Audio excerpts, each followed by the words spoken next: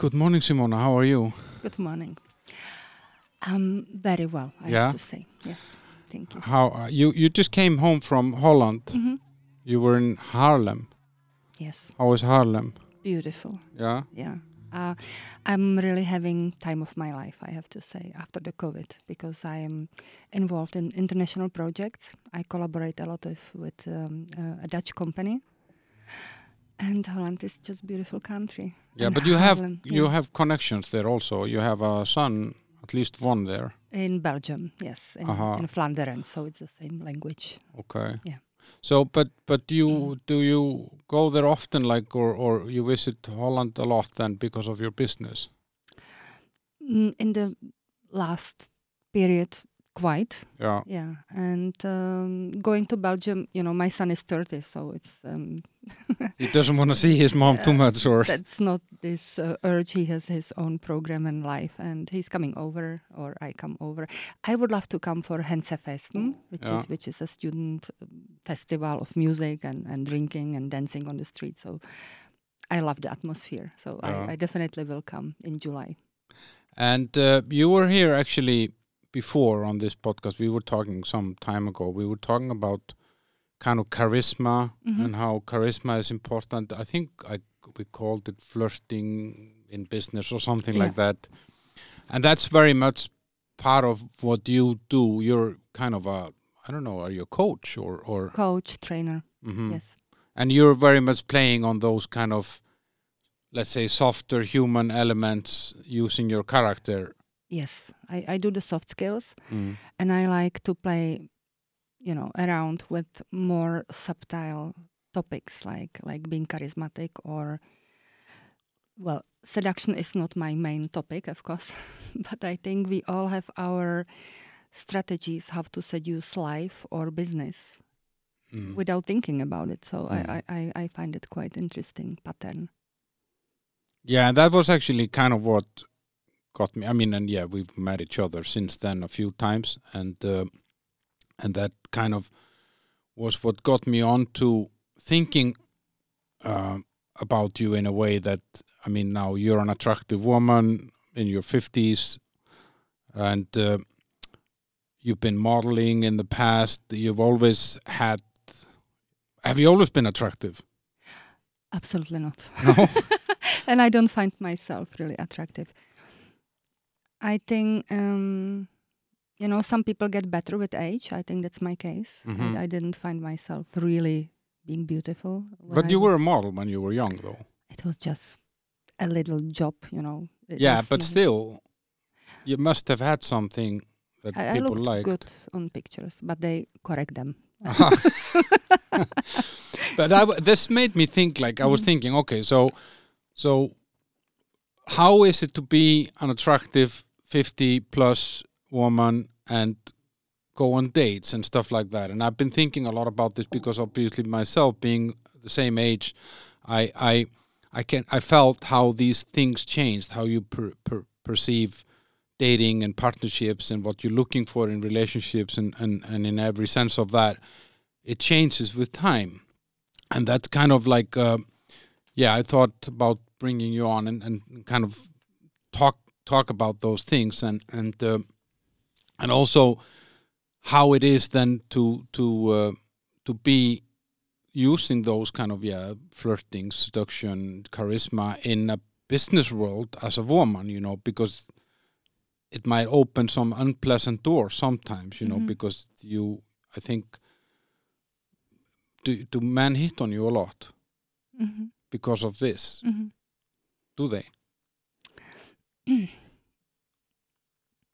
I mean, do they think that you're welcoming something that you might not be welcoming? It can happen, but I think I should be responsible for that. So it's happening very rarely, I have to say. Okay. But anyway, so just if we try to kind of get straight into it, like when is it harder to find someone the older you get because you somehow have higher standards or you are more protective of your own time? I mean, if you look at yourself and the people around you or the women that you know. Are we talking about dating now? Mm-hmm. I think you will always have immature woman and mature woman, which is not really question of age. Mm. Talking about someone who is maturing in a healthy, put together way. I think at 50 you really value more your time. You know what you want. You definitely know what you do not want, you know, and you just go for it, because also there is not so much time left. Yeah. So I think you play less games and you are more honest and more liberated, because there is also less social pressure on you, less expectations, so you get more bonuses, you know.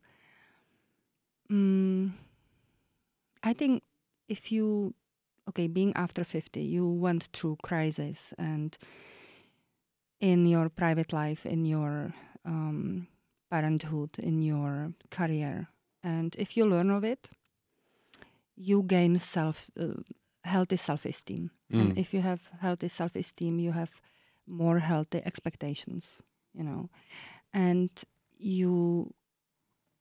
I would say, if you accept things about yourself, it's the best start to change whatever you want to change, you know.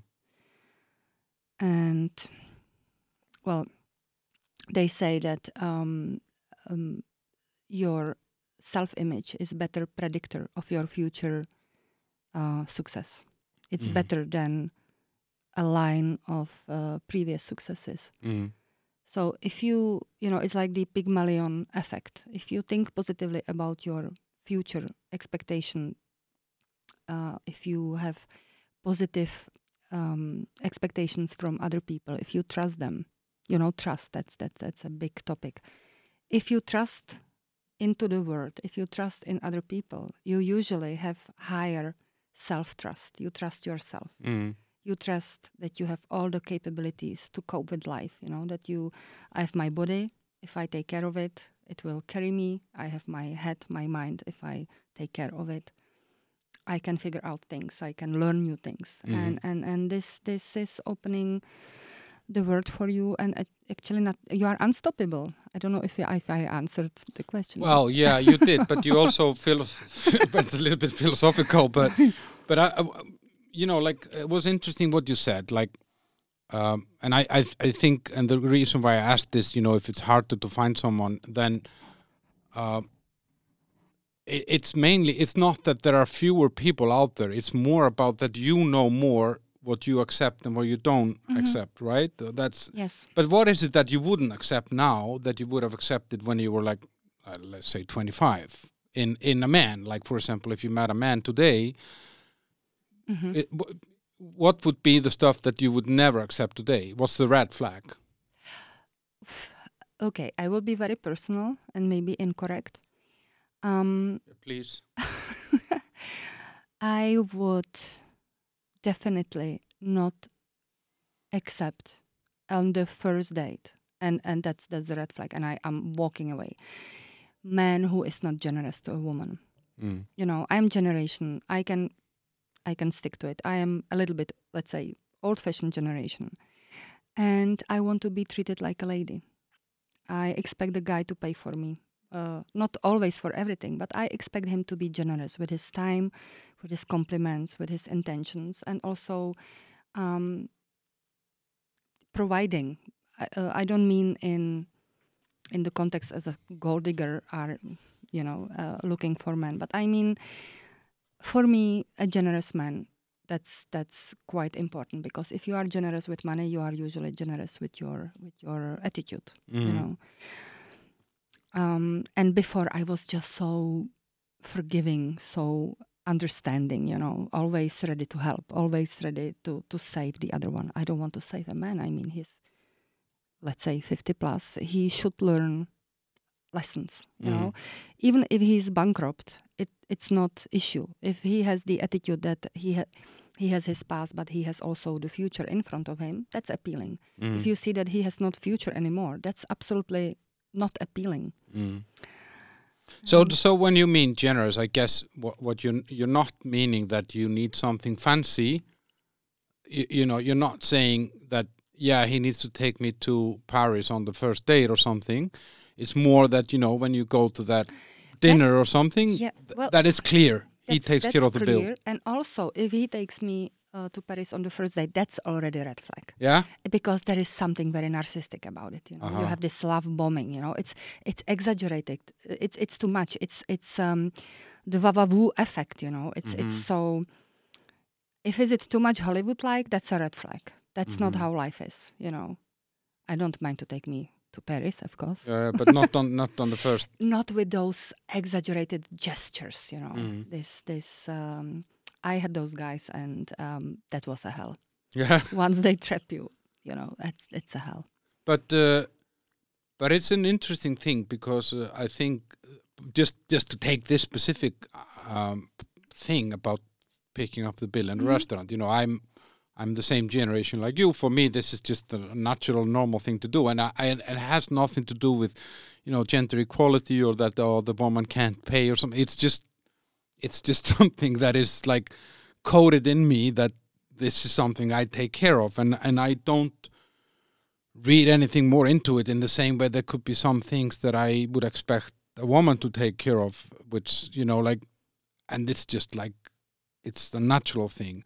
But nowadays, I think a lot of men, or younger men specifically, are kind of confused about this, because on one hand, they're being told man up and be a man, but then when they do those things that they maybe think are being a man, paying the bill in a restaurant, for example, or opening the door or whatever, you know, carrying the groceries or all these things, you know, then they are being told, no, not this way, be a man. But we're not being told, or they are not being told necessarily how then, you know. But it's interesting to hear this. So you would say, yeah, take care of me in some way, I would say I don't need you to impress me. Exactly. You know, it's more about show me your you intention. Can. Yeah. He can invite you for a picnic and make homemade sandwiches if he cannot afford it, you know. Yeah. But that he make an effort. He made the effort, you know. He had the intention to make it nice and cozy. That's the thing, and that's quite, you know, obvious at the first date. You know, and also maybe I said it already last time, but date is not having fancy meal for free. That's not what I'm talking about, you know. It's about being viewed, being noticed, you know. That the guy hears what I'm saying, not only listening, but really quality listening, you know. That he somehow just show me your interest, you know, and if you are mindful, you can see it quite quickly, you know. But does this become better? Because I mean, I don't know how to say this in the right way, so I'll probably say it in the wrong way. But like when you're dating, when you're 25, you just want to fuck, you know, like you're just looking for short-term fun in a way.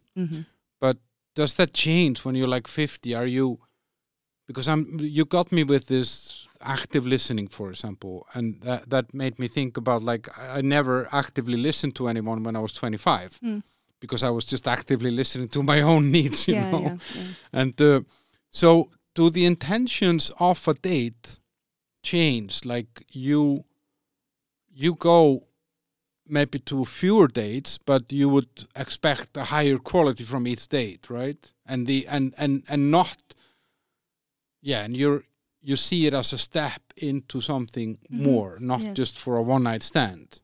Well, it's nothing wrong with one-night stand, but talking about relationships. But I think it's vice versa for girls as well. Girls also do not listen to the guys' needs, you know. They want to be flattered. They are busy with their own image and what they want to experience. I think it's with the age, we had it all, and we can be picky on what really matters. Yeah, I often think about it like with these, we have made humans disposable somehow. Like with the dating apps and all this, that like it's so easy to turn away from someone because you have 200 other people waiting to meet.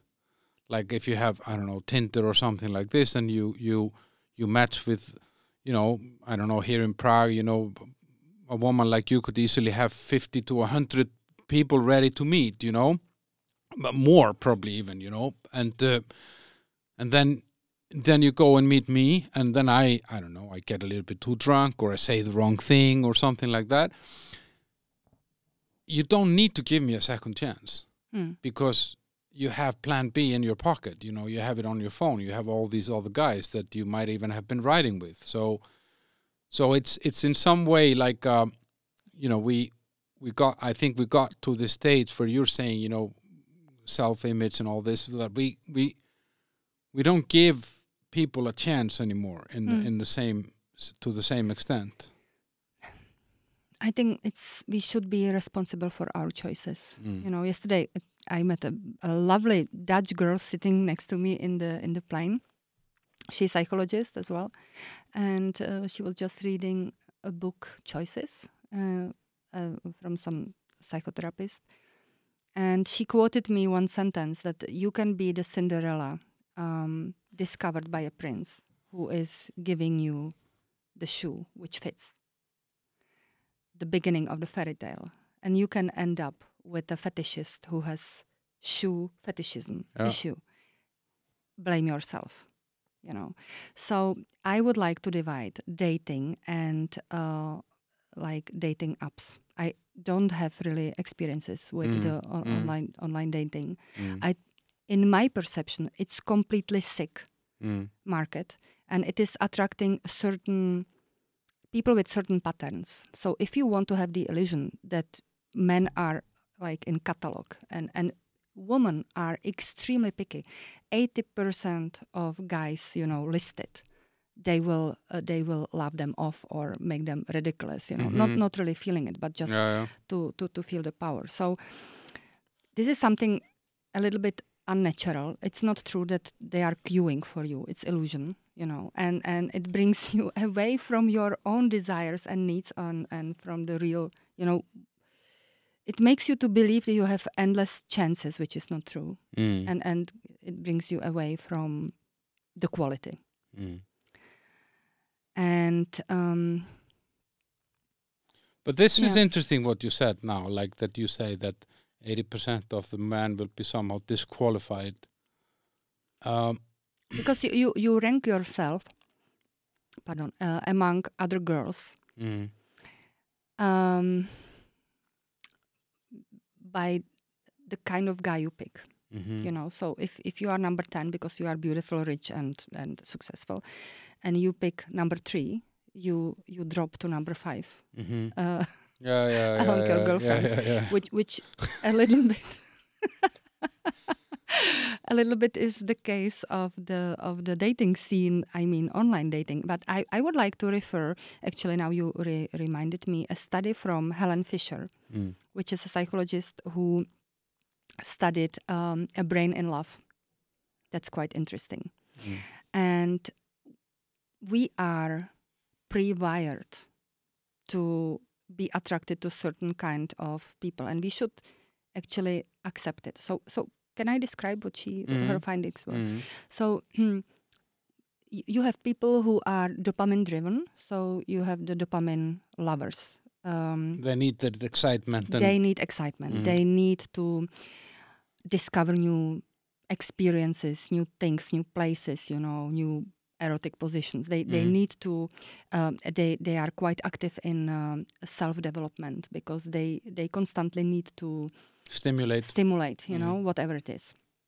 And Richard Branson, for example, is a representative of this dopamine brain. And those people, they are daring, they are risking, they are very full of life, you know. They have a lot of temperament, and they also have rich dating life. And they can end up with someone in a harmonious relationship. Highly probably they will they will cheat on each other, which doesn't mean that the relationship is not working out.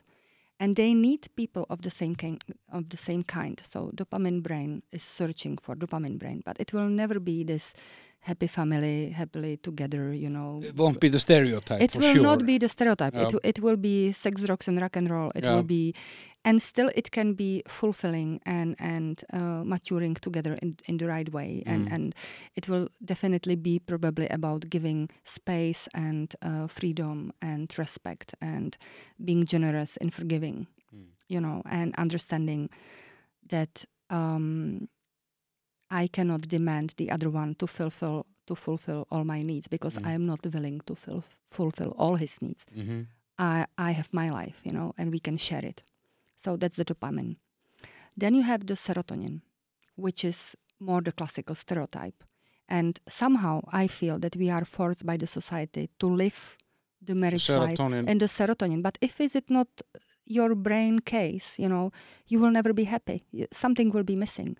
So these are people who really want to settle down, going for the small goals, going for safety and security, loving harmonious, predictable life scenario. Those people very often talk about values, and in the old-fashioned way, caring, sacrificing, giving up for, and not feeling like a victim, not victimizing themselves, but they understand this is part of the game. And then you have the testosterone and estrogen stereotypes, where estrogen can be also male. So typical estrogen male is Bill Clinton. So that there was a joke that when United States will finally have a female president, well, they already did. His name is Bill Clinton. So he is the typical estrogen-driven guy, and his wife, Hillary, is the typical testosterone, because she is really testosterone-driven lady. She is bold, she's daring, she's risky, she's dominant. She broke many glass ceilings in stereotypes in the United States when she was young. And so it can be male or woman, and they complement each other. So the testosterone needs estrogen and vice versa. I think this is good to understand. And why I started to talk about it, I think that maybe the testosterone and dopamine, I don't have data, it would be interesting, are on the online dating sites. But serotonin people, they would freak out, So I don't think everybody can... So you have the extremes there, but you won't have kind of the common middle ground. Yeah. But I think also, like, my experience with these dating apps was that the expectations were in some way different, that I felt as a guy, I mean, I would go into meeting someone with kind of an open mind. I wouldn't go in there thinking, okay, I want the relationship, I want the family or something. I was just like, okay, I want to meet someone. If they're nice, then maybe it will go somewhere. And I felt sometimes that some of the women that I met, they wanted to skip 2 or 3 steps that, like, and I remember one conversation that I had with a girl. I actually didn't meet her through this, but indirectly, she went on a date with a guy that I knew, and through an app, and then we met, me and her, and we started hanging out together. But there was never anything going on, like we never kissed or held hands or anything like that. But we went out for coffee and dinner, and I paid, but I would have done that for any woman, like it was not me trying to signal anything. And then she then she told me after a few weeks, like, why are you spending your time on this? And I said, well, because I enjoy it. And she said, yeah, but I would never spend time with someone like you unless I thought it would lead to something. Oh. And then we had a conversation. I told her, listen, maybe, who knows, maybe after 6 months I would have fallen in love with you. Who knows? I think it's unlikely, because you usually feel these things quickly, But I felt that with this dating app, somehow it maybe gave people the idea that you could skip some steps. Like that because you have already agreed that the looks are good enough and whatever, maybe some fun in the text exchange or something like that. And then I, as a man, I could say, okay, I know this girl because I've been riding with her for a week, so we can go for sex. A woman would think, oh, I know this guy, I've been riding with him for some weeks, we can have a relationship, we can create a family. So I feel that the expectation of what happens is completely unrealistic, because even if you have a dating app, you still need those. You need the physical attraction, you need the mental attraction, you need comfort, you need to feel good around the person. And that you won't get through your phone. Absolutely. And also, I think you get this dopamine rush, this digital cocaine, which is completely covering, the common sense.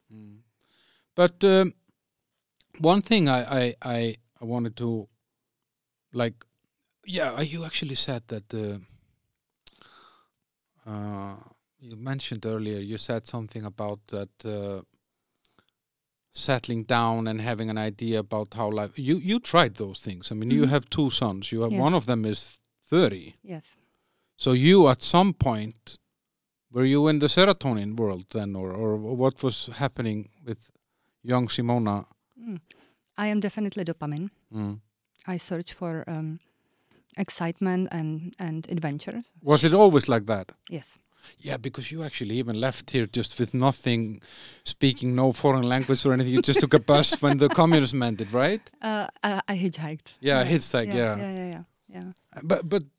But how was that then? To how you're young when you have your first one? Yes. Well, once you become pregnant, then you are flooded with the hormones. So the dopamine goes a little bit aside. You are expecting the baby. You get more. How would I put it? Probably serotonin driven. In my case, I really felt very special. I was happy. I felt kind of divine, creating new life in me. I am very lucky that I experienced many things in positive way. So I didn't have much. I was not much sick the first trimester. I felt special. I looked good. I really enjoyed, like breastfeeding was huge enjoyment for me. Everything worked well. I had good attachment with the baby, so it was all glorious, beautiful experience. And with the first one, I was 24. I was not 25 yet. So you are very young. I came from communistic country. I was used to have nothing. So having discomfort was second nature to me. Like lack of sleep, lack of money, stuff like this. Yeah. So it was really not frustrating. What didn't work out was the relationship with the father. And I always had this gut feeling that the most important thing is to be happy. Really provide happy environment to the child. Not happy means not wealthy. Means like we laugh a lot. We have fun, and if we are healthy, we can somehow survive. If you work, you always have some money. I mean, if you learn the language, you will be one of them. I mean, that was not the issue. And well, I was telling the story in the last podcast about my husband. So we are friends now, but the relationship was not healthy from the beginning, and I think he has some psychological issues. And he didn't solve them, some early childhood traumas. And I cannot help him. I'm not the kind of woman who will sacrifice herself. Well, I tried, but it never worked out, for some childhood traumas of other person. So, so I decided to leave and create a different, more loving and happy environment for my child. And it was never issue. And now the latest surveys confirm what I was guessing that time, that saving marriage just for keeping the marriage and being absolutely in toxic relationship, unhappy, it's unhappy life. I mean, we are here for a visit. You know, my attitude is it's a short time. It's a short time. You never know when it ends. So let's get the maximum out of it.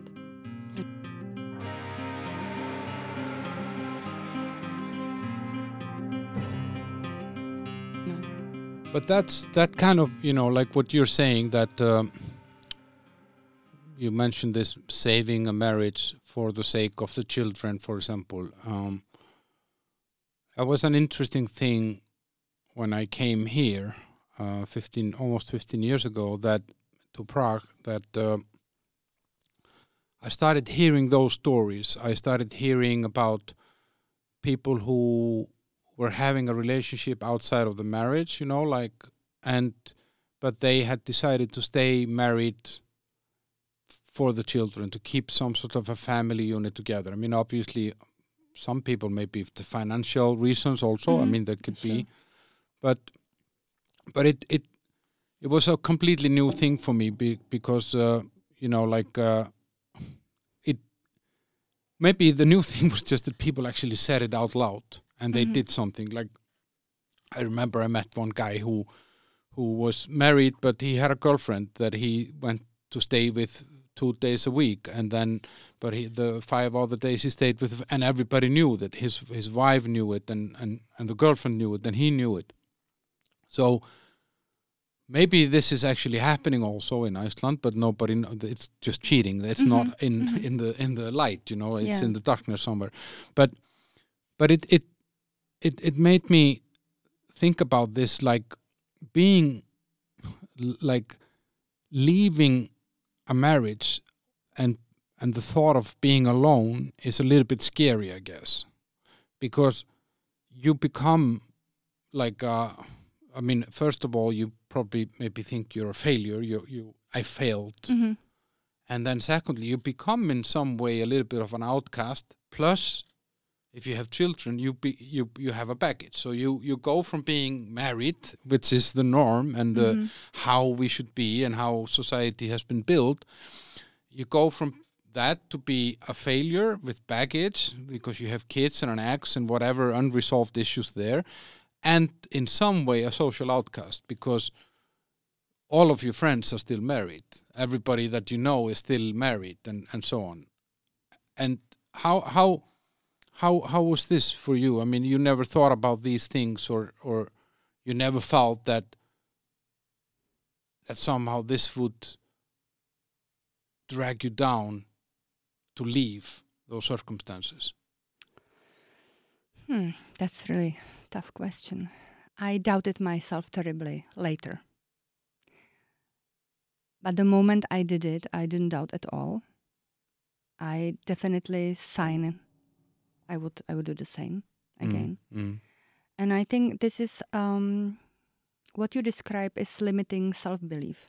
You limit yourself by being outcast. Definitely you are less attractive on the dating scene with two little kids somebody has to raise and so on. That's one point of view, referring to the cultural demand. But it's really not my case, I looked differently at the thing. I moved to Belgium. I love the country till now, it's my second home country. And I was in love with the country. I was in love with the language, with the architecture. There were so many things to discover, to explore, to do differently. I always wanted to explore world. It was after the Velvet Revolution. You should also put my story into the context. So finally, we were free, freedom, and nothing would stop me from the freedom. And I felt young enough and strong enough to take care of my child.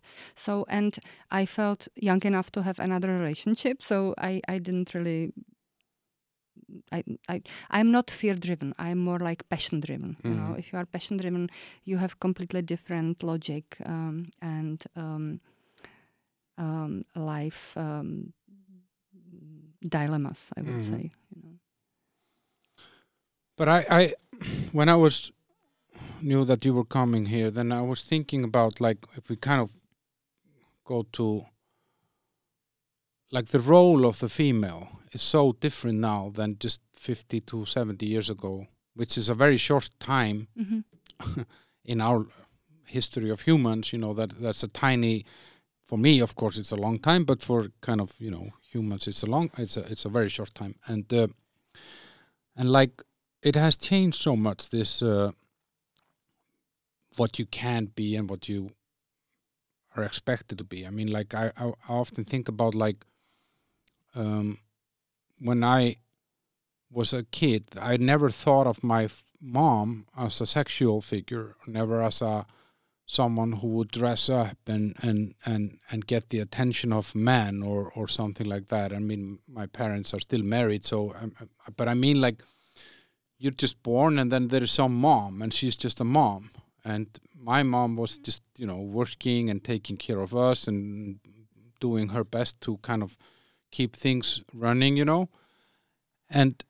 but then something has happened somehow with this kind of more gender equality and more kind of female liberation in some way, that a mom can also be a goddess somehow, and can be a sexual thing, and she can be, but you still also have all the other things to be. You also need to be the mom, How is this for a woman? Like, is this I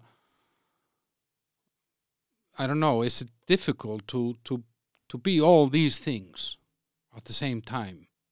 To be a woman and a mom and I don't think so. I absolutely don't think it's difficult. You are referring to some cultural standards.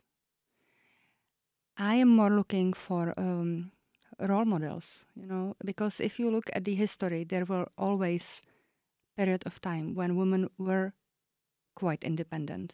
They had power in a way. I recently saw a movie. I was absolutely hooked to it, about Veronica Franco. Did you heard of her? No. It was a courtesan in the late Renaissance period, and she was in love with a guy from neighborhood, but he was from the noble family. She wasn't, so he couldn't marry her, and he offered her to be his mistress. She refused because she really loved him. And then she could choose or to marry someone she doesn't love or to be courtesan, which at that time was accepted as an independent status for women. And paradoxically, the courtesans had access to education, which married women didn't have. Because they didn't need it. They just needed to be in the home. And so the courtesans, they were very often sharp, witty, charming, like leading women who could choose with whom I would say, like single successful woman of nowadays. And so she chose to be independent, to attract him, not to beg for his love. And she was one of the most respected poetess of that time. She was really on the poem contests beating the guys, and she was highly intellectual. She had quite a political power because she was acquaintance with wealthy and powerful men. Then she was accused of witchcraft, and they almost burned her. And then all the guys stood beside her. So the Inquisition was expelled of the free state of Venezia, because it happened in Venezia. A fascinating story. And if you go further, every culture, almost in every century, had this kind of woman. And I always absolutely identified myself with those women. And it has to do with, I think, our archetypes. Toni Wolff was the mistress of Carl Jung. One of the theories says that she is the creator of all the Jung's theories, not him. She couldn't publish because she was a woman. And she wrote a book about 4 female archetypes. I hope I put it together. The Hetera, the Mother, Medium, and Amazon. Amazon are women who fight for society, for human rights, for like the activists, feminists, and so on. Mothers, that's clear. Medium are women who tend to melt in other people. Could be like psychologists or therapists or social workers, stuff like this. And then you have the archetype of heteros, which are the powerful woman behind powerful men, very often not married to them. Probably I have this archetype, and the driving power is independence, so you dedicate your life to a guy who is not yours, and it's very often intellectually driven, or you are on a search all your life, because settle down with less would be sacrificing your gifts. So there is so many ways how to look at it.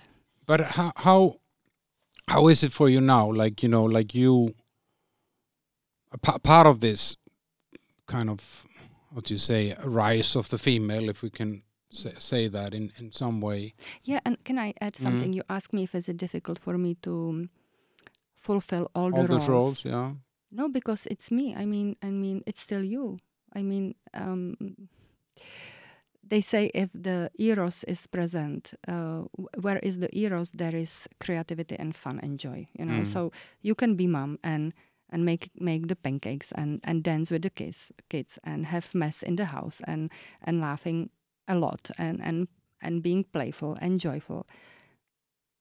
That's part of us. I mean, how can you separate the motherhood of the rest of who you are? If you were playful before, you will be playful even by delivering children, And yeah, but I think showing them the word and yeah. Yeah, but I think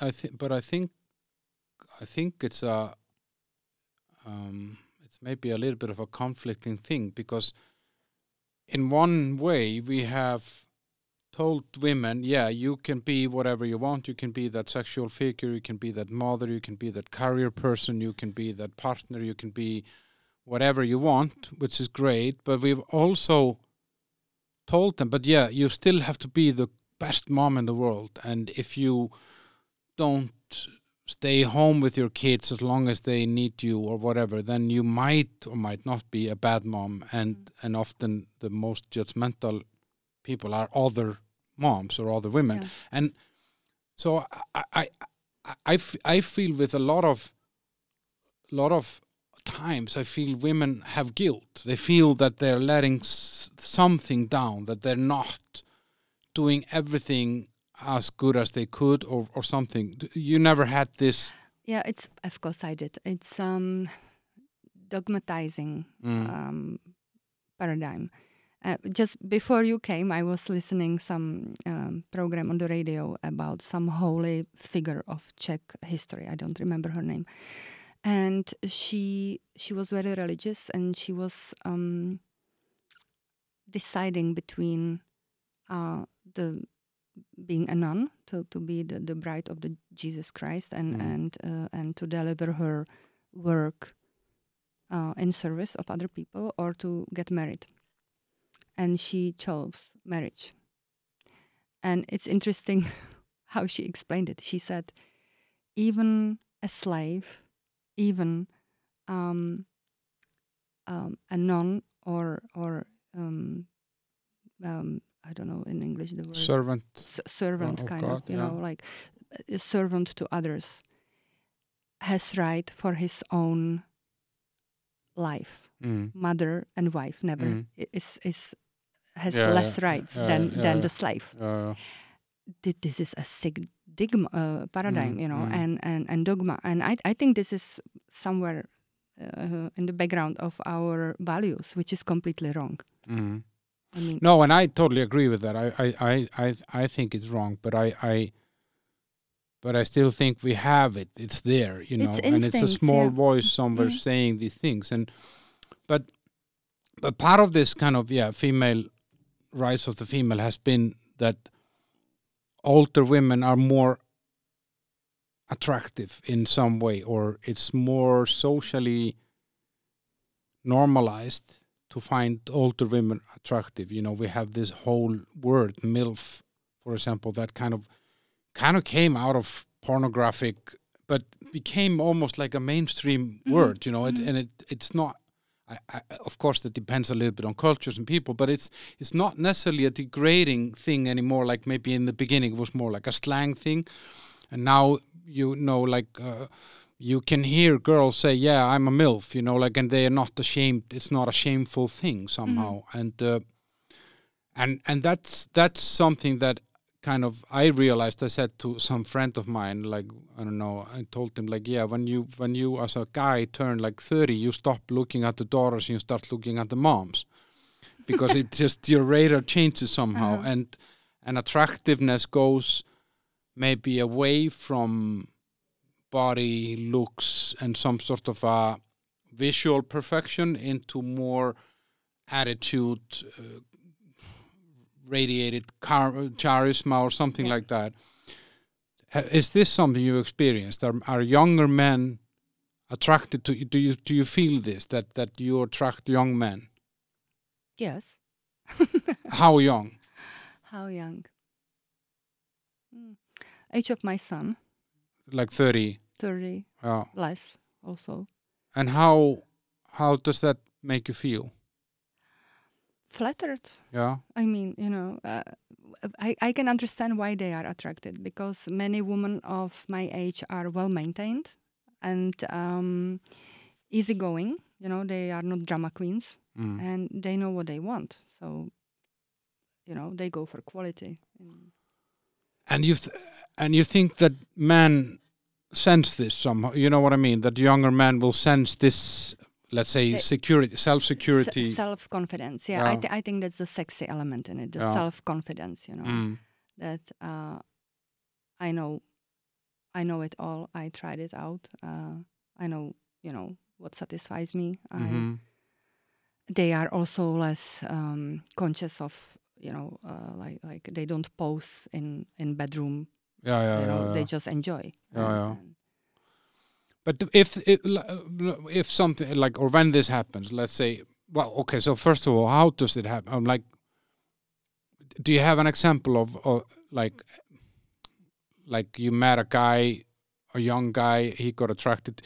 How does such a guy approach someone like you? Like they just come and say hi, or like.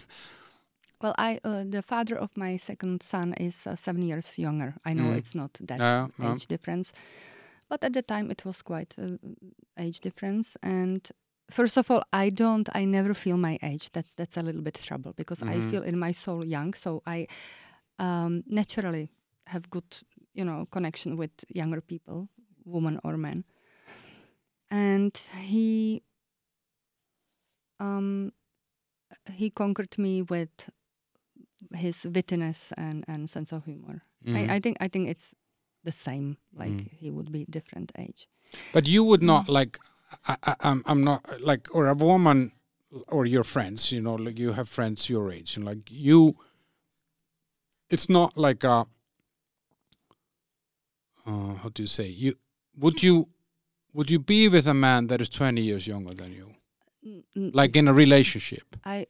Not me, but I have friends who have satisfying relationships of this kind, secret relationships. And my mother-in-law is happily together for surely maybe 40 years with a guy who is 17 years younger. Wow. And you would not even see the difference, They are old couple already. She's over 80 and he's 60 something.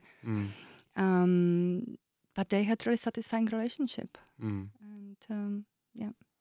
But and back to your question, what girls of my age appreciate about those young lovers is that they really see them. They see qualities we forgot we have, They admire us for easygoingness, for the practicality, for definitely the skills we have through the years in the intimate part of life.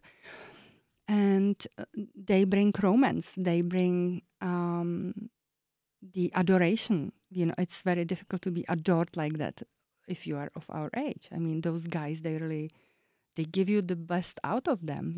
They are often really honestly in love. They offer to raise children who are almost the same age, which is really funny. But it's very genuine in a way. So I can understand, after having very unfulfilling marriage, to have scope of this. It's refreshing. But you said that some of your friends they have satisfying relationship with younger, but secretly. So they are married, I guess, then, or not married, but they don't show it publicly. Yeah. But they really, it brings quality to their life. Yeah, and it's them who ends it. Yeah, the woman has in sake of the young guy, like, go ahead, find a girl of your age, settle down, have kids. Yeah. And the boys are very often brokenhearted, and it's I could really name, it's not that unusual. Because the woman is kind of in the power position. She is in the power, definitely. Yeah. But that must be very kind of empowering somehow to have this, as you say, this adoration and knowing that you have a control that maybe traditionally a woman might not have, or might not have in a marriage or something like that. That, unfortunately, a lot of women have somehow been entrapped into unhappy situations. So it must be a very kind of powerful feeling. It's powerful, and in a way, there is something natural about it. I was thinking, I don't know how to put it if I put it right now, but it looks like the biological clock is urging the woman because one day it's too late to have children. And that's when the men have the power? No, because we look from the wrong perspective on it. This is true, and it's true that men theoretically can spread his seeds, till 90. Yeah, you told me about a friend of yours that had a 70-year-old dad. Yes. But my point is, in what quality? Because the mechanics of the erection doesn't work very often. Okay, you have Viagra, but in female erotic life, it's getting better and better with age, So I don't feel like outcast at all. I'm growing into more mature, more quality. If you know what you want, I don't really feel like outcast. I would feel like outcast being men with erectile problem. yeah. No. And when I mentioned outcast earlier, I think what I mean more is the social part of it, because it's like if 90% of the population somehow is living the same kind of lifestyle, like a family of two people, man and a woman, 2-3 kids in the home, 2 jobs and 2 cars, and then, okay, here is that single 50-year-old attractive woman. Where does she fit into this? Because those people who live this traditional life, they would then meet other people that live that traditional. They know parents of all the kids from the school, so they hang out with them. There's another family next door in the village or in the apartment, in the building. And I see it in my house because we don't have many children, but I can see that all the people that have kids, they are hanging out in the garden. We're never invited because we what should we be doing there? Sure, we can't talk about diapers or whatever, or how little Johnny is doing in school or something.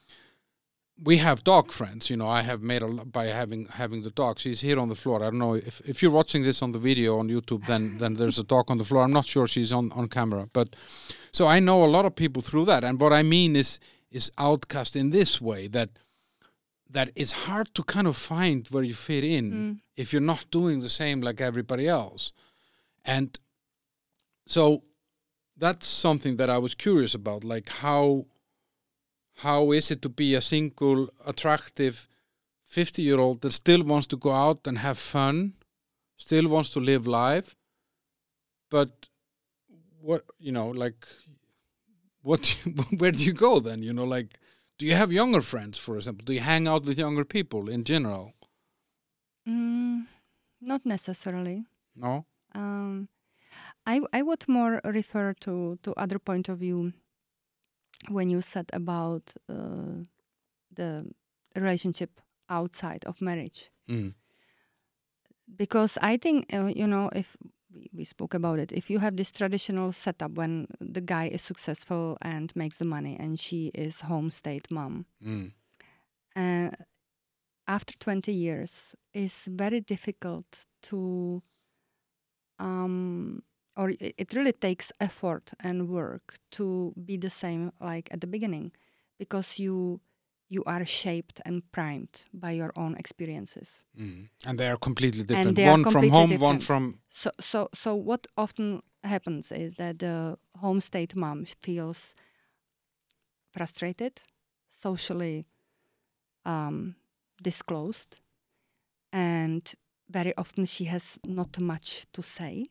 She doesn't have these attractive stories like if you go chase business and meeting people and having situations and having your glorious victories and having your dips and downs and so on. It's all you grow, you learn, you are on a path. But with the kids, they grow up and then you stand there and... the life is stereotyped. You lost your position on the working market. Very often, many women do not dare anymore. We have one of the highest dropout of university moms coming back to job. It's extremely difficult in Czech Republic. And so then it's very easy to get attracted to women of the same kind. I mean, to your colleague, and this is what happens all the time. We just don't talk about it, and yeah, it's a little Greek drama, but that's how it goes. So I mean, if you are in business, you are always surrounded with quite interesting people. So that's not that you don't belong anywhere. No, I know what you mean with that, and I think like, yeah, in your case, and maybe that's the thing, like you have kind of been living in that world that it doesn't really matter to you whether you're married, divorced, dating, relationship, or whatever, because you're always going to be in that world. You're never going to be that stay-at-home mom that kind of then realizes one day that the kids are gone. What am I supposed to do? And my husband doesn't understand me anymore, and I don't understand him. So you've always operated in that area anyway, where that stimulation and that satisfaction comes from that environment. But it's just I have a feeling that a lot of people fear this somehow, this leaving an unhappy marriage, for example. Well, you have the trend of the great divorces now, like Bill Gates divorced at his 75 in order to explore new experiences. It's more and more common. I think you cannot skip or avoid the midlife crisis if you are a home state mom or businesswoman. We face it. Just we have different starting point. My starting point was, of course, I was longing to be stay-at-home mom. I was overworked, tired, exhausted. Doubtful. It was not always, like fluid with sun and fun. It was not like that. But we have to cope with it. So my starting point is that now it's my time. I'm still not satisfied with my career. So it's actually now I would like to achieve something. Now my second son was 18 this year. So yeah, he should be a little bit more independent, and I have my bucket list, and I go for it. And there is a lot of freedom because of my age, because there is less expectations, and I can understand the drama of the home state mom who feels unloved, understood, misunderstood, underestimated. But she should make her choice. And being in a relationship it's not solving everything. It's beautiful to have someone you have really bound with. It's of course it's beautiful if you can share your soul and body and mind. And it's never too late to look for it and have the courage. So I think a much better partner now and much more ready to have a partner now than I was when I was young. I was just wild. I wanted it all. Yeah. But I can totally connect with that. I think that like all the relationship that I had before 35, I wasn't mature enough for any of them. You know, I didn't know enough about myself or what kind of values I stood for and what kind of life I wanted or anything like that. So I think like, at least with men, that's my kind of take on it, that we grow up very late somehow. And that makes it actually much more easier in the future. So it's an interesting thing, because I think a lot of young people are kind of running around to try to tick all those boxes, you know, education, family, home, car, all that stuff. And a lot of them then end up figuring out maybe in 15, 20 years that, yeah, we grew apart, or, yeah, this wasn't really what I wanted, but it's what society told me I had to do. Exactly. And then, whereas I think like I'm having like my life after 40 is the best life, for example. Like, it's weird to say this, because if you would have told this to me when I was 19, yeah, you're going to have your best time over 40, I was like, fuck you, that's bullshit. Then I'm going to be old, you know, I'm going to be a grandpa.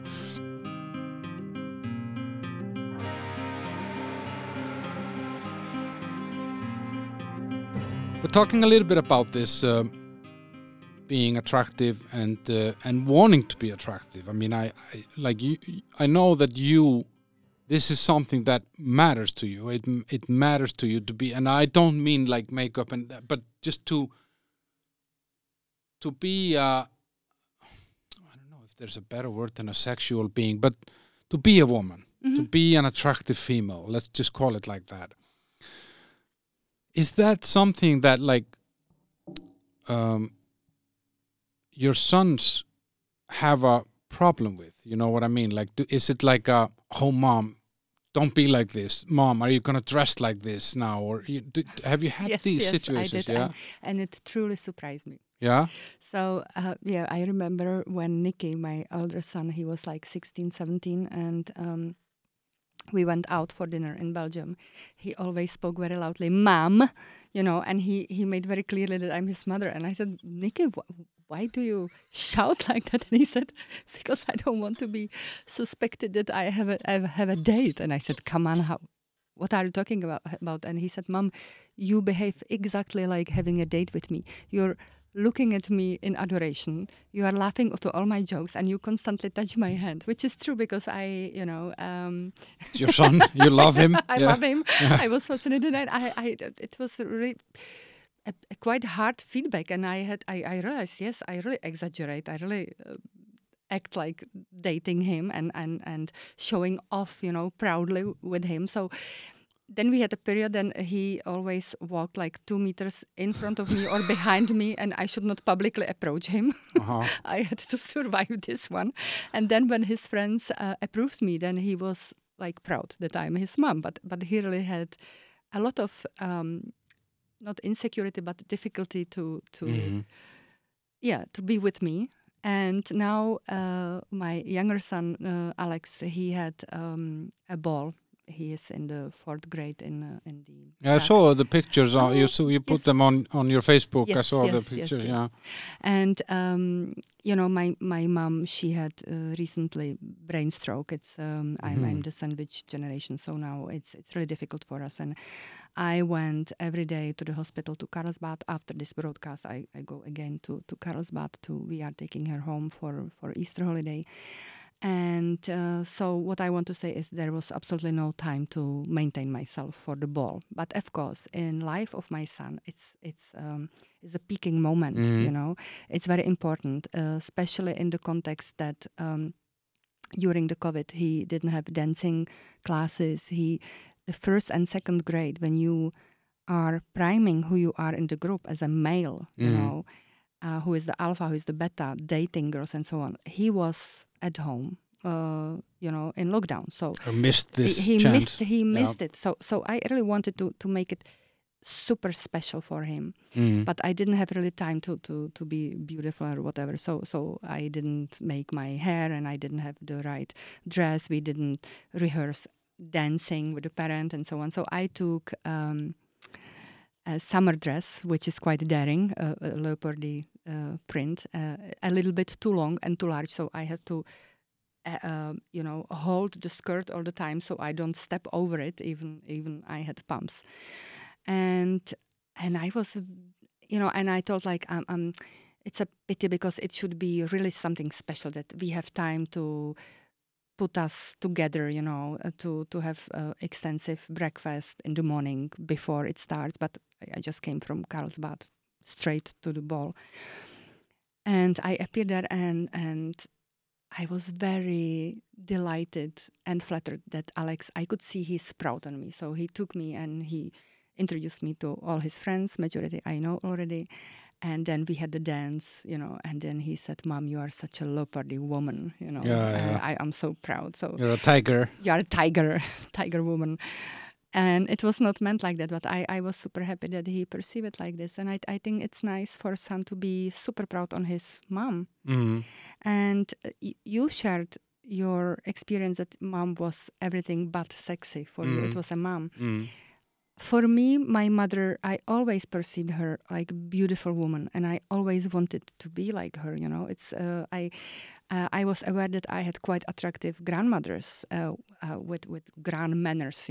This old school ladies who wear pearls and could dress up for the man. I think this is a quality I inherited, and I highly recommend to women. I mean, be beautiful for your man. I don't, I'm talking like independent woman, but I don't have the feeling that world is owing me something or that men should serve me because I had a bad time in my life. I absolutely have no issue to subdue to a man if he respects me, you know. So I think it's again more complex than just to be MILF, Yeah, no, it is. But I think like we want to view society in some very kind of simple ways and try to either put people into some categories or silos or boxes or something like that. And when no two people are the same, no people react in the same way or desire the same thing. It's a very kind of diverse thing, but that you need to be brave. You need to be brave to go to your son's ball and look hot, like it's not because there will also be some bitches and assholes there that will be, look at her, what is she trying to be now? Like there are always those that are kind of trying to tear you down if you dare to be different or dare to be... then in advantages that my son is studying artistic school. So if you don't show off, you are nobody and nothing. Okay, yeah. So that, it's the right school. It's the right school for both of us. Yeah. But talking this age thing a little bit, there was another thing about that. I was asking you if younger men are attracted to you, and there was a interesting study that I read once and it was actually based on data. Like they got 4 million people or something to vote which age they would go for, like what age range would be acceptable to them. And what the interesting thing was that men have always a lower level at 18. So a 75-year-old man, he would say, yeah, I would go for 18 to 85 in a woman. Mm-hmm. And a 35-year-old would say, yeah, I would go for 18 to 39, or I would go for 18 to 59, or whatever. So 18 stayed the same. Like, men have this feeling about themselves that they can attract and be with a young woman. Mm-hmm. And they find nothing wrong with admitting it. It's not like a taboo somehow to say it. And then on the woman's side, it changed a lot because the woman was always kind of like, who would you date or who would you be with? Yeah, my age plus minus 7 years somehow. You know what I mean? And it was such a, and it made me really think about, is it somehow a social acceptance, or is the woman afraid that if she had a younger man, much, much younger, that she will lose him to somebody else? Or if she has a much older man, he will just die and leave me alone or something? Any? there must be some Evolutionary evolutionary reason for that. It's true that I would never think of really young men, like generation younger.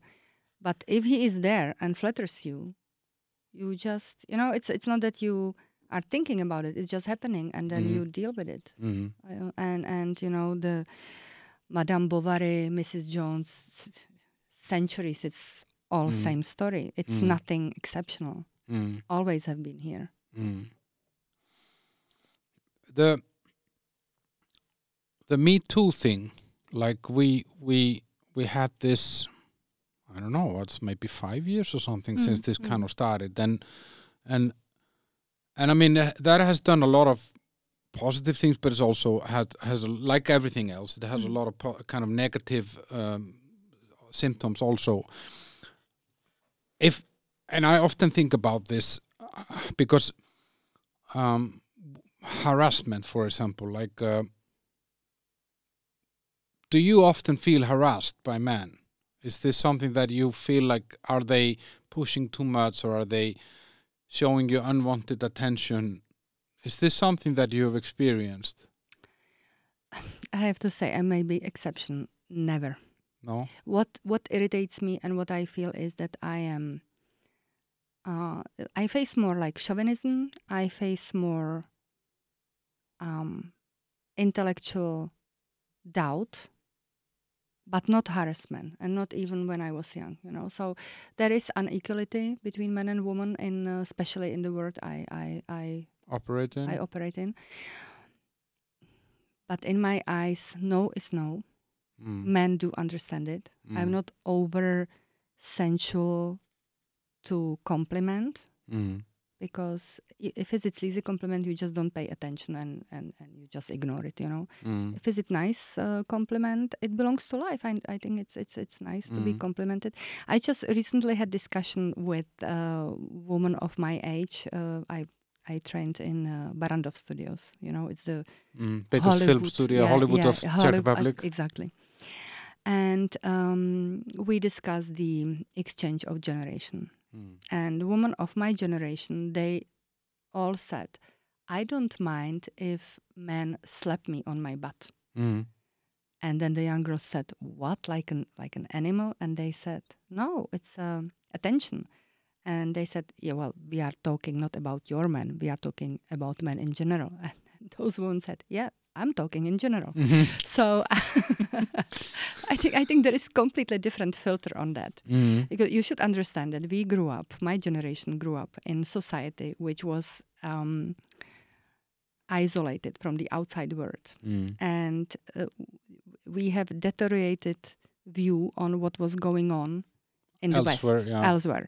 So the only movies we could see were Italian and French. They were quite incorrect. It was over-sexualized in a funny way. I mean, I grew up on Belmondo. He was my hero. I mean, he was unfaithful, flirting all around, but in such a, 60s, 70s, it was a kind way, it was not vulgar at all. So our normality is primed by these experiences. And then you live the 90s and the internet. That's a highly kind of sexualized world that we come from. Yes, that's highly sexualized. You had every second movie have been highly sexualized. I mean, eroticism, nude bodies, but we didn't have the criminality. There was no cruelty in it. Sexuality was sexuality. What is it? It was erotic. It was not really sexual. This is. I think I'm primed by this, and the new generation is primed by criminalizing things which are natural. Vulgarizing them. Also, access to porn scene. It must have influence on how you perceive things. I often think about with let's say, obviously everyone has different boundaries, but I feel in some cases, like with Me Too and a lot other kind of social matters, then we are always kind of placing the responsibility for how I feel on you, and I don't, for me that's weird.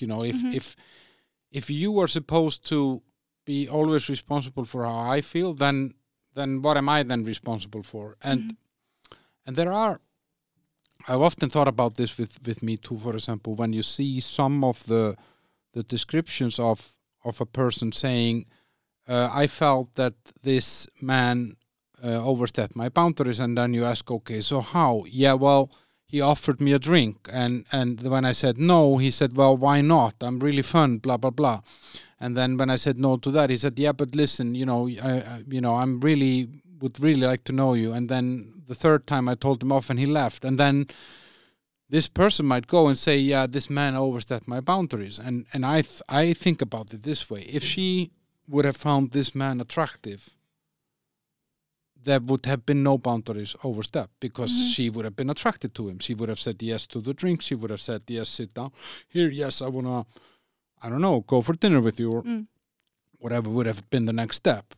So the only trigger for the boundaries to be overstepped is whether the person is attracted to you. And I find that it's a very difficult thing, because, okay, if I would come in here, maybe looking very unattractive, I don't know, I had something in my beard, or my clothes were dirty, or whatever, something that is off-putting, then I could know that, yeah, okay, I don't have a chance here, but other than that, how am I supposed to know as a man if a woman will find me attractive or not? And then the same woman might say to the guy, listen, you just didn't try hard enough. And he maybe she said, no, I don't want you to drink. No, I don't want you to sit here. And then he just leaves. Then maybe they meet a week later or 2 years later. And he said, yeah, I remember you from the bar. I was hitting on you. He said, yeah, you just didn't try hard enough. What the fuck?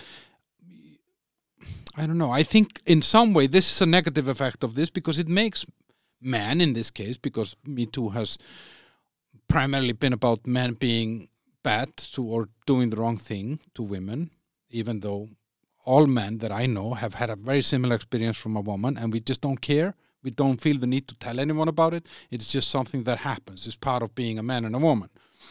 So I feel that with this, it makes men scared. That, am I doing something wrong? Am I crossing some boundaries? You want someone to spank your ass, but I don't think you can find anyone who dares to do it. No, you know what you get what I mean. Like, yeah, sure. No, I think you're right, and I think it's absolutely not fair to take men as a hostage. I think it's absolutely not okay. It's not okay to victimize women, and it's not okay to take men as a hostage. And you are absolutely right, because women want to be conquered. They want a male. They want alpha. They long for it. If I can have alpha, I go for alpha, of course, and alpha doesn't give up. So I really don't envy the young people of this generation. It's so confusing.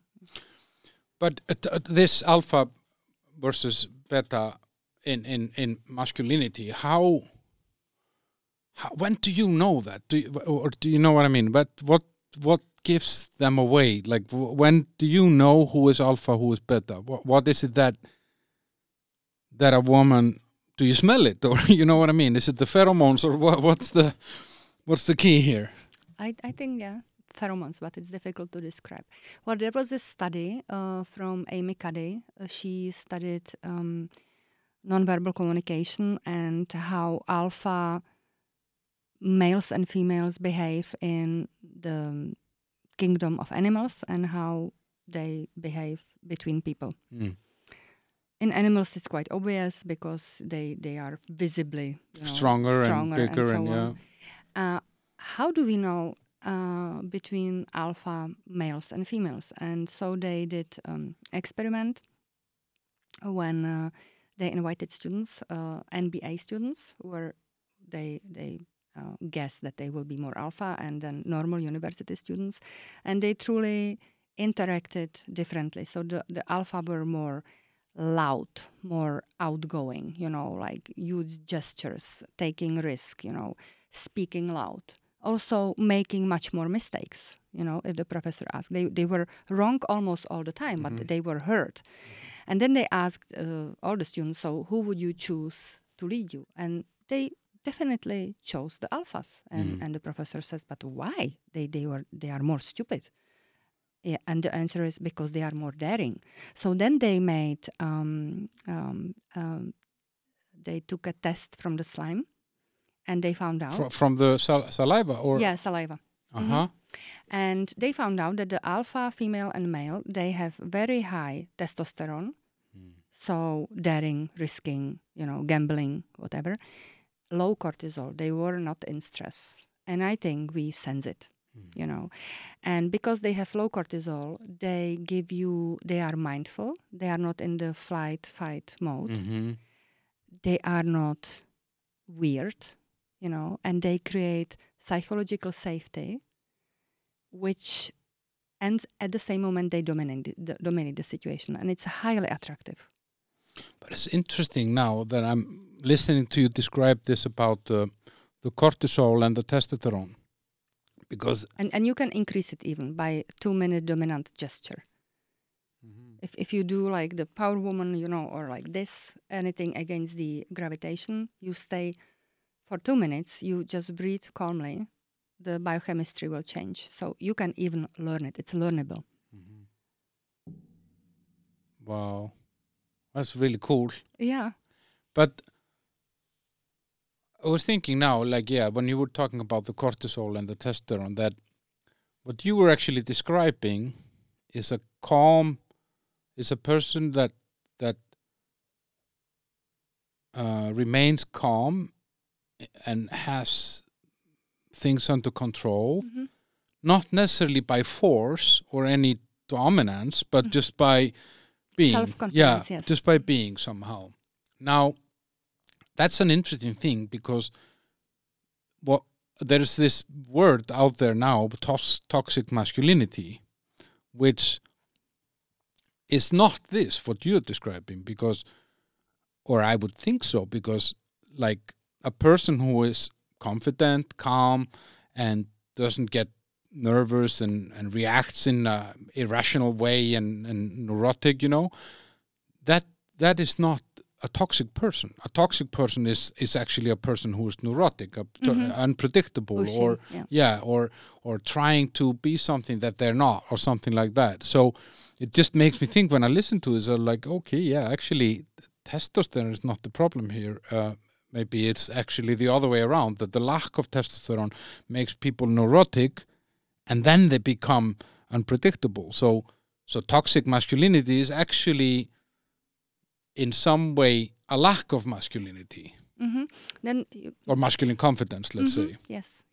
Because there is also understanding how we operate. If you are in stress, your adrenaline goes up and your cortisol and oxytocin, which is the hormone of love, kissing, and so on, and serotonin, which is the bonding hormone, and both together these are connecting hormones. They drop.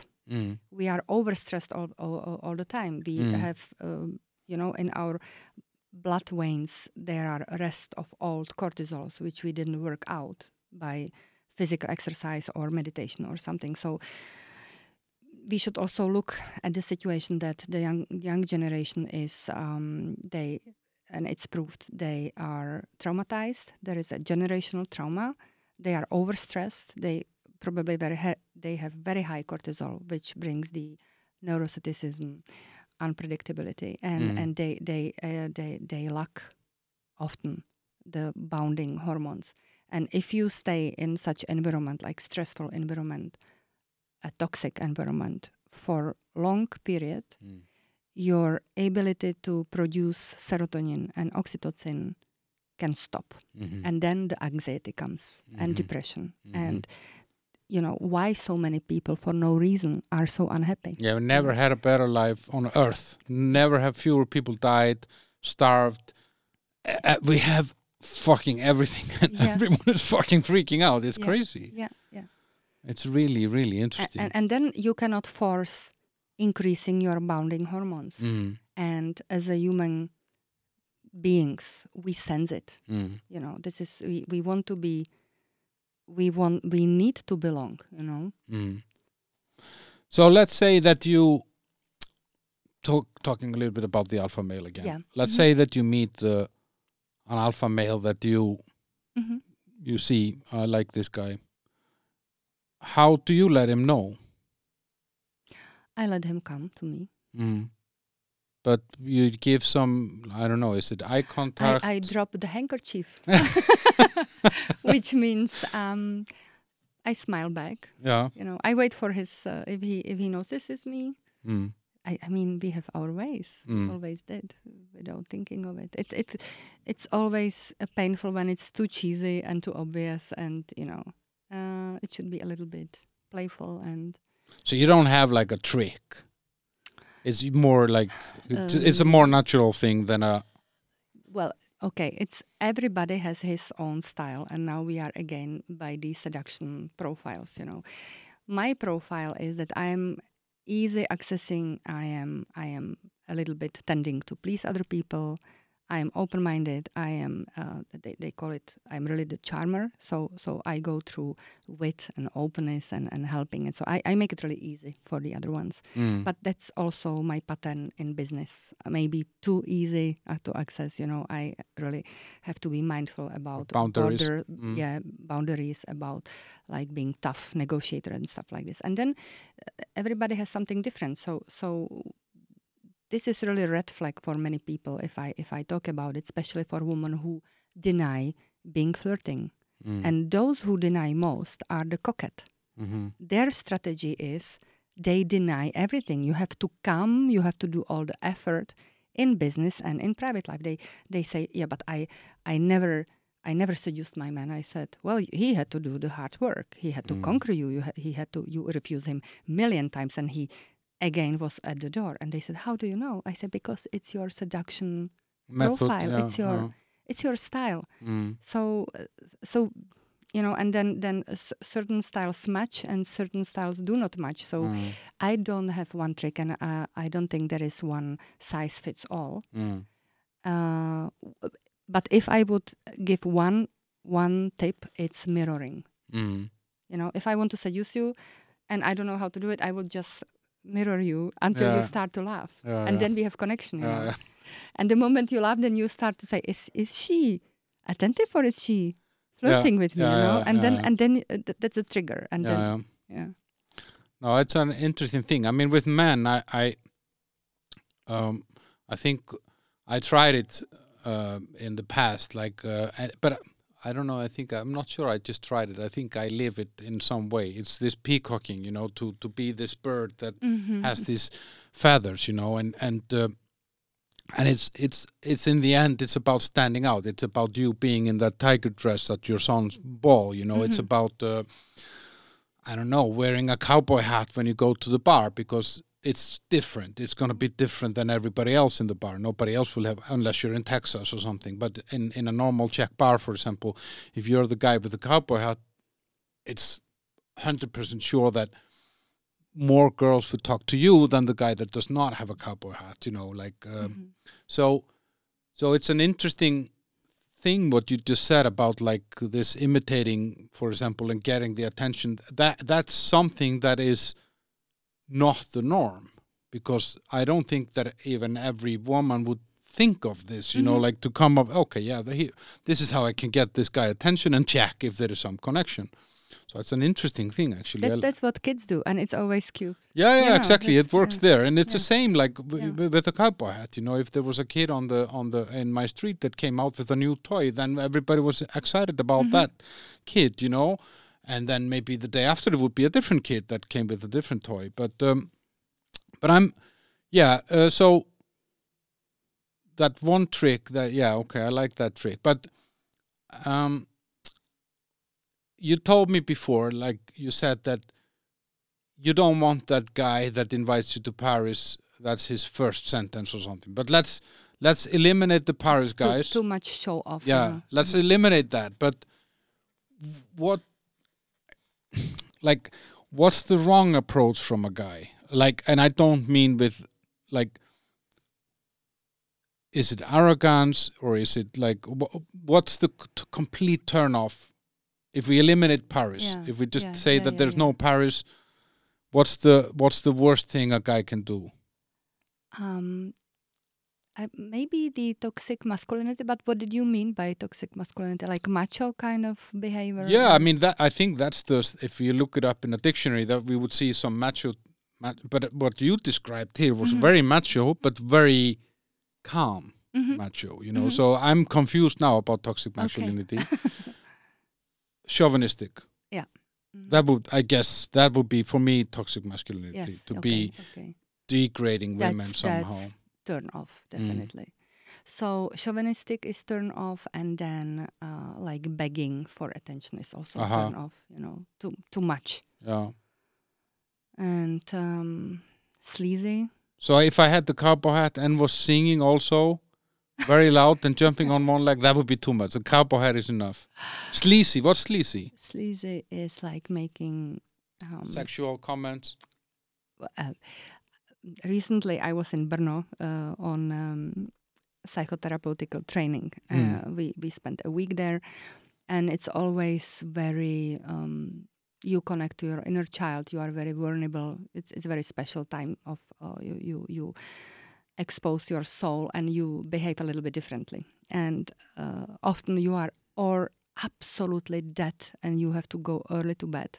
And the trainings are till 10, 11 in the evening, you know, so often you just go and you hit the pillow. Or you just are so overcharged with energy, and that happened to me. And so me and another friend of mine, a female friend, we went to a bar and we made a tour, and then we wanted to dance. We just needed it to get it out of the body. And it was in the middle of a week, so it was quite, calm everywhere. And so we danced in on a parquet, and a guy came a little bit tipsy, watching us, like trying to seduce, but in such a completely silly, sleazy, stupid, way. So we turned our back to him, and we just ignored him. And then he made some proposal, and the easiest way how to get out of it is like, we don't like guys, we like girls only. And he said, so do I.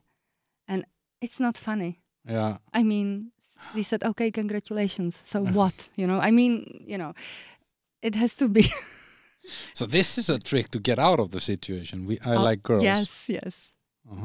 You are very, you are interesting and quite handsome, but sorry, you are not my preference. If you just don't want to waste time, But I already met guys who turn it completely witty way, you know. And then you have to laugh, and then he says, I got you. You are not lesbian. And you say, oh, it's all about being easygoing, being playful, not forcing it, making it safe for the girl, Yeah. Or I give you another example of, I had a client and he was constantly inviting me for dinner or lunch, and I refused. And he kept calling, and I said, listen, I'm really flattered, but I'm not mishmashing business and private, and obviously you are interested in me as a woman. And he said, no, I'm truly, honestly interested in your eating habits. He said, just promise me there is a time of a day you eat. I said, yes. And he said, let me be there. That's funny, you know. So, but talking about this, because like you kind of live in this very male-dominated environment, the business world. Your work is very much about soft skills and using character, charisma, seduction, and things. And you need, and I mean that's both what you're teaching or training or practicing with your subjects or clients. Mm-hmm. Plus, it's also your way of living. It's your way of promoting yourself. Do you often get this you just described now some guy that was interested in your eating habits? Do you often get into those situations that your way of being is misunderstood somehow? Often, yes. Yeah. Mm-hmm. And is that like because it must be a little bit tricky, because in one way your only way of being is being this open, charming person, and you have to be that. Mm-hmm. But on the other hand, how do then people handle it when you refuse them? Do you lose them as a customer? That's a question. I think I am, first of all, people who refuse me judge without talking to me. Yeah, but the ones that you refuse, if And the one, no, then I went to have a lunch and we became friends because it was really funny, yeah, and yeah. and it didn't have any No, consequence or anything like no, that. absolutely not. He just observed your eating habits. Yeah, and he was happy that I do eat. And you got nutrition. Everybody won. Yeah, everybody won. And it's kind of really, it's fun. I mean, we should not lose this playfulness despite our relationships. I mean, you can be happily in a relationship and still having lunches or breakfast like we had today. And talking to other people, it is the flavor of our life. So I would not separate it. It's a quality. And I try. I think I'm quite professional in my work. So I'm talking about flirting. I'm not. If I seduce for business. And what I mean by seducing for business is that I don't have to force the client because this style is not my thing. I am not really tough negotiator. I can be, but it's not really my thing. And like, I'm not a hunter. You have people who hunt for business who are good in it, like opening the doors. I'm not good in it. So my way is I let them to come to me, which is in a way, and they come free willingly with pleasure and expectation. And that's actually what seduction is about. I mean, how it ends up, it's up to us. Do you understand? So I don't mean it really like sexual. Yeah, no, I know what you mean. It's more to be to kind of lay the path towards you instead of going towards them somehow. So I'm more talking about playfulness. On this, like, now we are all aging, we are all getting older, and I think it's harder for a woman to age than it is for a man in some way. Like, how is that for you? Like, you actually told me once. You said, I asked you if you've always been attractive. You said, no, not when I was 30. I didn't see myself as attractive. Like, but I guess that's just because you were feeling bad about something else. Yeah, sure. But how is it to age, and do you feel some sort of a clock ticking, or do you just take it for what it is, or how is this? I think it's really difficult to age. And for me it was not a topic for a very, very long time because I don't do any effort. And it's easy to be ignorant enough to say, I'm not afraid of aging if you still look good and you do nothing. I mean, I don't exercise. I don't go to cosmetics regularly. I'm just lucky. But it will end. It will end. And yesterday when I was in Holland, I got a horrible allergy and I didn't have my medicals with me and I was sneezing all the time. And then I had swollen eyes and then I looked in the mirror and I saw wrinkles I never saw before, And I was thinking, it's here. And then I said, I will have a problem with aging. I'm very hypocrite about it. So we have to accept it. And on the other hand, you have so many tools and possibilities to postpone the aging. Now, the discussion should be what is the healthy, attitude and what is unhealthy already. So my personal point of view is that sexiness and femininity doesn't age. Look at Helen Mirren, for example. You can be a lady with white hair, not trying to look like a schoolgirl. That's ridiculous. Yeah. But you can have this young.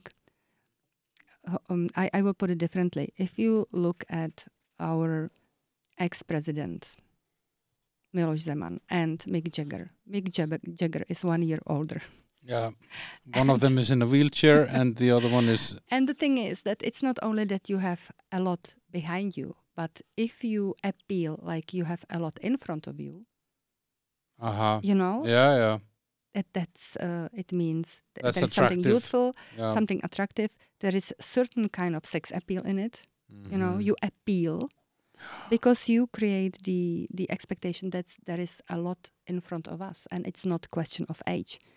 You can have 30-year-old people where you don't expect much going on in the future, and you can have 50 plus hungry for life. You know, so I think really it's more in the attitude, and of course a little bit maintenance. Yeah, of course. No, but I think I read it somewhere. I was running in the half marathon. I was running behind some guy who wore a T-shirt, and it's a quote from some probably a philosopher or something, and he said the goal is to die as young as possible, as late as possible. Yes. So keep It's that beautiful. youthful feeling, but until you die, you know, like if that's at 90, that's fine, you know, and. But I also I think like this is one of those things that the society has changed, or we're transitioning a little bit, like with people getting older and older. Like if I think about it now, when I was born, my grandparents were my age. Sorry, Aska, hættu þessu. A little bit of a guard dog here, and when I was, sorry guys for this. Shit happens. And when I was born, my grandparents were my age, and they were just old people to me. And now I look at myself and I don't feel old, and I think, you know, maybe they didn't feel old, but I'm pretty sure though that they, you know, my grandpa did not run a marathon, he did not drive a Harley Davidson, he didn't, you know, go out and get wasted with my grandma or something, you know. You know what I mean, like and so I think we are lucky enough to kind of live through this kind of transitional time where actually we are allowed and accepted as participants in some activities that our grandparents and parents would never have been able to do, you know. And that also then means that we look at aging in a different way, you know, like I think more about my health now, and, you know, like, I need this body to last me, and I need to kind of look decent, you know, I cannot become whatever, blah, blah, blah, because it's not game over yet, you know, like I'm still in the game, you know. Exactly. One thing at the end that I wanted to, just out of curiosity, and that's maybe more for the Czech listeners, or the expats that live here in the Czech Republic, how, because now you have a child, or your older son you have with a Belgium guy, a guy from Belgium, and then your younger son you have with a Czech man.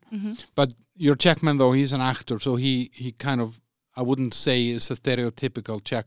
But if you were to try to kind of describe if there's a difference between Czech man and, I don't know, a Belgian or Dutch or Norwegian or whatever nationalities other you have kind of experienced, because from what I hear, both from Czech women and also from expat women here, there's a different attitude somehow. Yes. And how is that for you?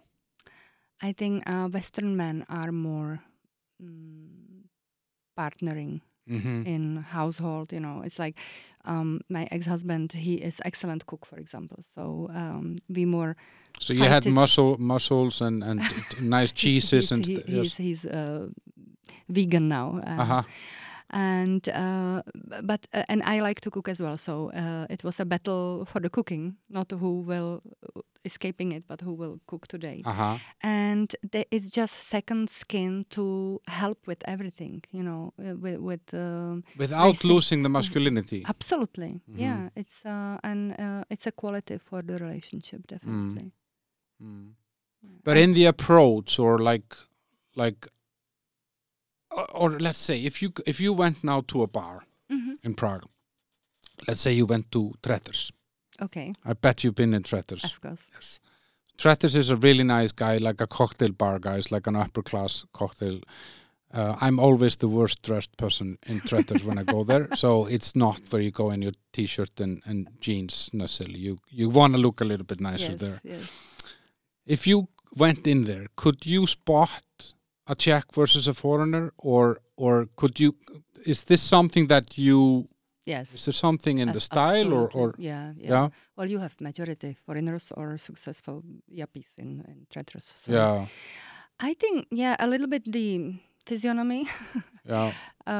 haircut, Mm-hmm. but the young people are very maintained. Yeah. And the manners. Mm-hmm. But I guess that's then different, like, because I think we are here living in a country that was coming out of a, let's say, a more conservative model of female versus male roles in society and you know, family and as you're saying, like, I think if you take a man my age or older here, he would probably not be super excited about cooking.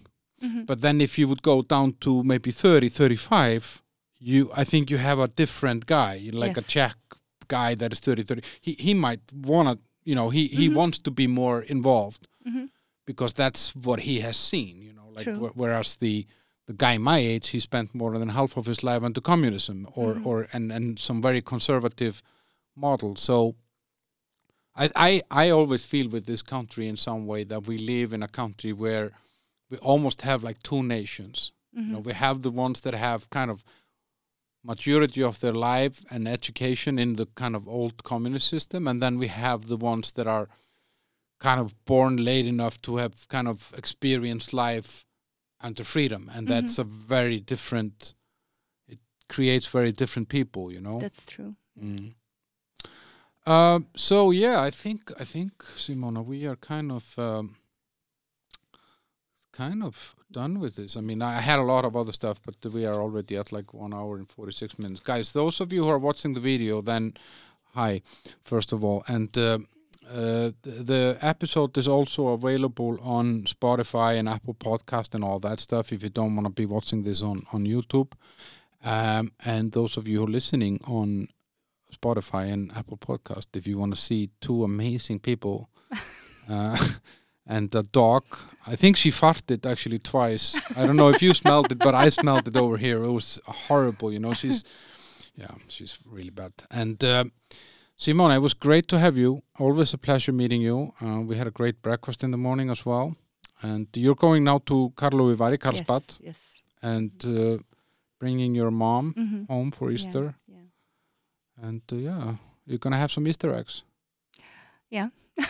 Do you boil them here with the ham, and you make them like you have this ham that you boil, and then you put the eggs in the water of the ham and boil the eggs in that water? Or that's only in Hungary? It's in Hungary like this? Oh, this is bizarre. Yeah. We do colors, or we boil it in the peeled onions, you know, so it gets a lovely brownish color. And if you put some like this... In Flemish, it's klavertjefir, where this leaf with 4 leaves in it. You know, lucky, lucky. Fjörablaðsmári. I don't know the English. That was the Icelandic word. Yeah. So the Irish kind of. Yeah, the Irish symbol. Yeah. And you cover it with the bandage. You know, like bondage, like if you are injured, you know, then bandage, bandage. Okay, It absorbs all the color, and then you have this klavertjefir or the lucky symbol or any kind of flower on it. And is there like then you eat that egg and you're gonna be lucky, or you know what I mean? Is there some? No, I don't know. I don't know. Maybe it's just I know that the history goes with that the colors mean something. Surely egg is the symbol of fertility, red, something with blood and new life. I don't remember exactly, but in the history it meant something if you give egg of this color. Yeah. It's much more simple in Iceland. We just eat chocolate, a lot of it. Yeah. Okay, thank you for coming. Thank you very much. Bye-bye. Bye. Bye.